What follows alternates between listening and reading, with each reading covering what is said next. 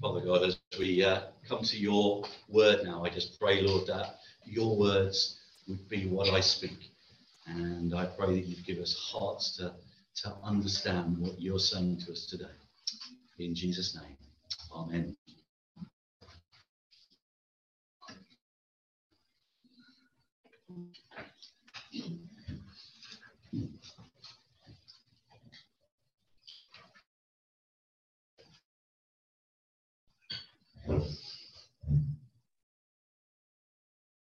We're going to speak about truth today. And those of you that know me will know that I'm, I tell the truth most of the time. A bit of hyperbole every now and again. Exaggeration, Madeline will tell you about that. But I thought, let's think about truth. What are the truths of our Christian faith? What is truth to us? This came up in our Bible study at home group this week. We were talking about truth. And, in this day and age, isn't it true that so many people think that they've got their own truth now? That, that there isn't an absolute truth anymore. It's like, well, whatever you believe, that's your truth. That's yours. And it's your right somehow to have that truth. But I think as Christians, we need to kind of cut through that a little bit. So always go to the dictionary first of all. So what's truth? Well, it's the quality or state of being true. That's helpful, isn't it? It does go a bit deeper. The quality of being in agreement with reality or the facts. Okay, that helps. Correctness, reality and realizing actual existence. Or it's a particular belief or teaching regarded by the speaker as the true one. Okay. Now, philosophers have kind of unpicked truth, haven't they, over thousands of years, trying to define what a kind of universal truth is. And is there an absolute truth? Poets have kind of waded in, and novelists. And so you've got Keats in the 19th century saying, beauty is truth, and truth is beauty. That's all ye know on earth, and all ye need to know. That's okay then. Jane Austen in 1813 said, it's a truth universally acknowledged by that a single man in possession of a good fortune must be in want of a wife. Well, there's a truth we can all go to. Madeline's one of my favourite wives.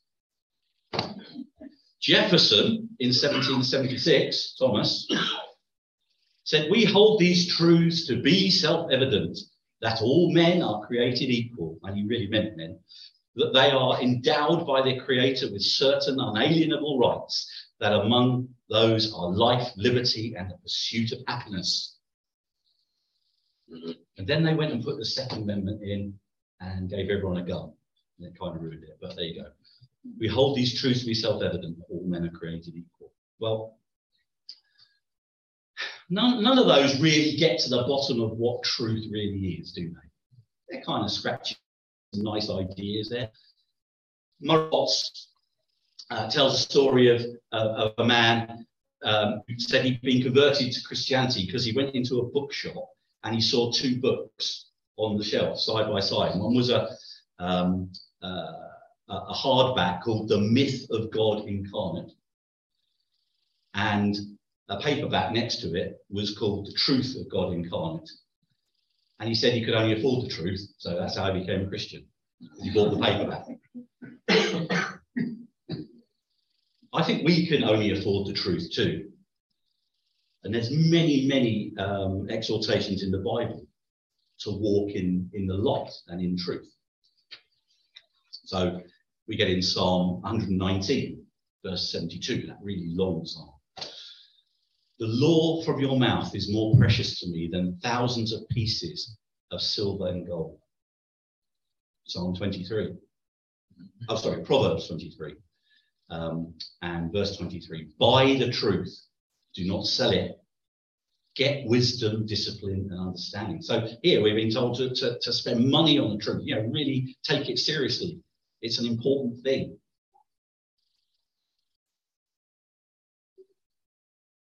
78 times in the course of the Gospels, Jesus prefaces his words with, "I tell you the truth." So he must really have wanted us to understand the things that came after those words. But we sometimes misunderstand the truth, even though it's right in front of our eyes. Don't we? It reminds me of a kind of apocryphal story of a weird universe where somehow Lenin and Stalin and Boris Johnson were on a train together. Okay, just suspend your disbelief for now, all right? Travelling on a train grinds to a halt, and the guard comes back and says, "Sorry, but the train's not moving." And Lenin says, "Well, we just got to re-educate the people, go and re-educate them." So the guard sort of went away and came back later. He said, "The train's still not moving. I tried to re-educate the people, they didn't listen." Stalin wades in and says, "Well, send them all to the gulags then." So there's sounds of scuffling and people moving away. And the guard returns and says, "We're still not moving, despite moving everyone to the gulags." And Boris just says, "Well, paint the windows black and tell everyone we're moving." Yeah. Look, the church should be moving, but we need to embrace the truth in Jesus. Blissful ignorance in that Boris Johnsonian way just won't do. And we're not alone in our misunderstanding of the truth sometimes, because throughout the Bible there's examples where there were misunderstandings. So in John 2 and 19 and 20, we hear Jesus answering them, "Destroy this temple and I will raise it again in 3 days." Jesus replied, "It has taken," the Jews replied, "It has taken 46 years to build this temple and you're going to raise it in 3 days." So there's a misunderstanding of what Jesus was talking about. He was talking about himself. Excuse me, the bodily temple, not the physical temple that the Jews were thinking. They just misunderstood him. Excuse me. John 3, verse 3 and 4. "I tell you the truth, no one can see the kingdom of God unless he's born again." "How can a man be born again unless when he's old?" asked Nicodemus. "Surely he can't enter his mother's womb a second time and be born." So again, a misunderstanding of what Jesus was really talking about after "I tell you the truth." John 4, 13 to 15. "Everyone who drinks this water will be thirsty again, but whoever drinks this water I will give them will never thirst. Indeed, the water I will give will become a spring of water welling up to eternal life." And the woman said to him, "Sir, give me this water so that I won't get thirsty again and keep having to come back to the well to draw water." She just didn't get it. John 4, 32 to 33. "But he said to them, I have food to eat that you know nothing about." And then his disciples said to each other, "Oh, could somebody have brought him something to drink and to eat?" They just didn't get the idea of spiritual food. So there's loads more examples of where the truth spoken by Jesus was just misunderstood.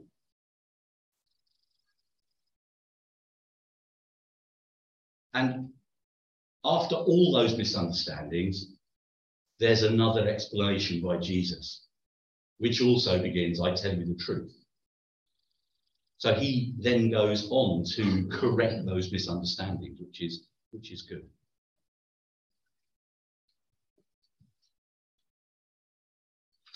Ephesians 6, 10 to 19 talks about the belt of truth. Excuse me. Still not over my COVID kind of cough.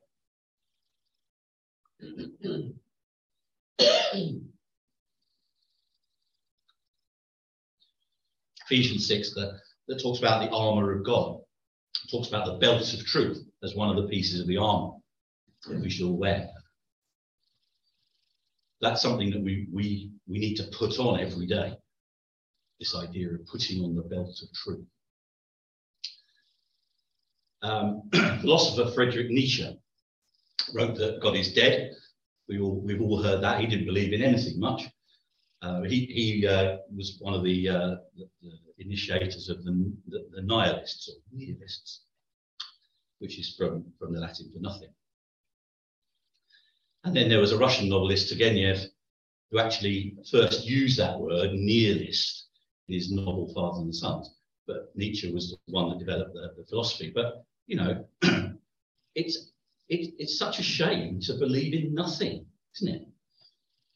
How can we as Christians reconcile that against the consistent truth in the Word of God? Jesus' words, I tell you the truth, all the time, keep coming through. Nietzsche said, truth is an illusion. There's no such thing as truth. All is subjective. That's very much the view of the world at the moment. So sorry. Isn't it? That everyone's got their own truth.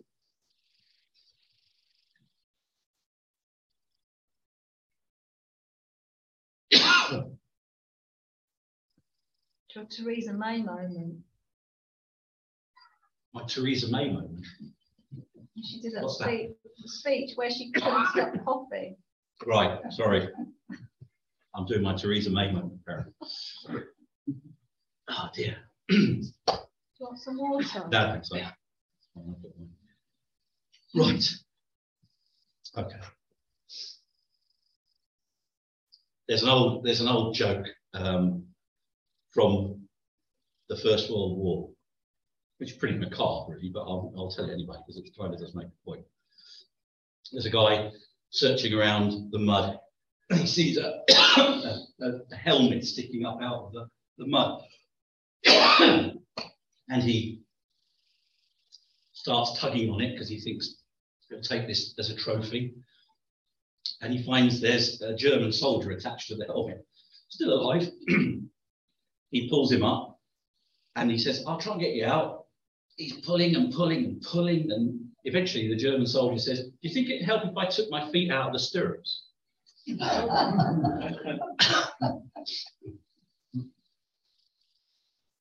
the point of the story is that when you start digging for the truth, you find surprising things sort of buried beneath the truth. But we find as Christians that the truth is the bedrock of our existence. John 1:14 says, the Word became flesh and dwelt among us. We have seen his glory, the glory of the one and only who came from the Father, full of grace and truth. Jesus is our truth. So what do we believe in? What is our truth as Christians? It has to be the truth if we're to fulfill Jesus' commandment of walking in the light. We're reminded to seek the truth and to value it. It's more precious than gold and silver in Psalm 119. One of the places that kind of summarizes what we believe as our truth is in a statement of faith or a creed. And we commonly use the Nicene Creed as our statement of faith. And as Christians, we can speak the words or read the words and know that those things are what we believe. So we believe in one God, the Father, the Almighty, maker of heaven and earth. We believe in one Lord Jesus Christ, the only Son of God. We believe in the Holy Spirit, the power of the Holy Spirit. I'm summarizing here rather than reading the whole thing.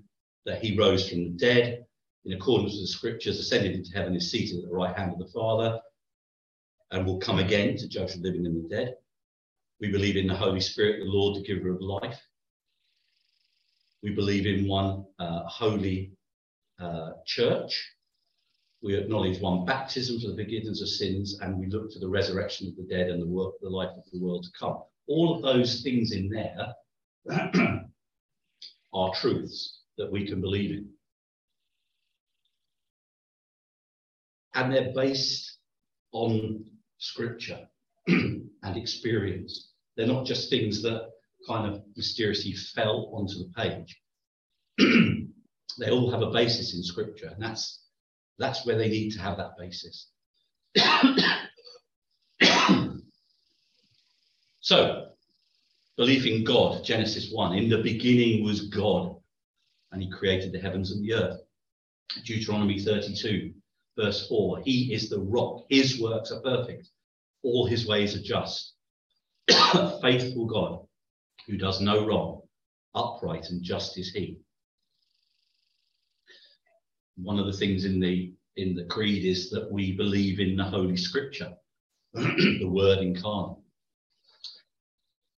The Bible, in 2 Timothy 3, verse 15 to 17 says, how from infancy you have known the Holy Scriptures, which are able to make you wise for salvation through faith in Jesus Christ. All Scripture is God-breathed, is useful for teaching, rebuking, correcting, and training in righteousness, so that the man of God may be thoroughly equipped for every good work. So we have this truth based in Scripture all the way through. Jesus. Where's our truth for Jesus? John 14:10. Don't you believe that I am in the Father and the Father is in me? The words I say to you are not just my own, but rather the Father living in me, doing his work. We believe in salvation, the life of the world to come. Romans 3:24. And we are justified freely by his grace. Grace through the redemption that came by Christ Jesus. God presented him as a sacrifice of atonement. There's our truth on the bedrock of the Scripture. The Holy Spirit, John 14:16. And I will ask the Father, and he will give you another counselor to be with you forever, the Spirit of truth. In the church, we believe in one holy Catholic and apostle church, Catholic with a small c. Colossians 1, verse 8. The church. He is the beginning and the firstborn among the dead, that in everything he might have supremacy. So I suppose what I'm saying is the truth is not a subjective thing. It's based on our scripture. It's based on what we believe. And everything we believe is on that bedrock of scripture and experience. And we need to walk in that truth every day. Truth is to be sought. It's to be worn like that belt. To be walked, it should be borne out in our lives. If the spirit of truth lives in us, we should live the truth. The absolute truth. Let us pray. Father God, thank you for what we believe, the truth, is not just stuff that has no foundation, but that sits on the bedrock of your scripture and your word and our experience of you in our lives. Lord, help us each day to put on that belt of truth, to walk in it, to believe it. Pray in the name of Jesus. Amen.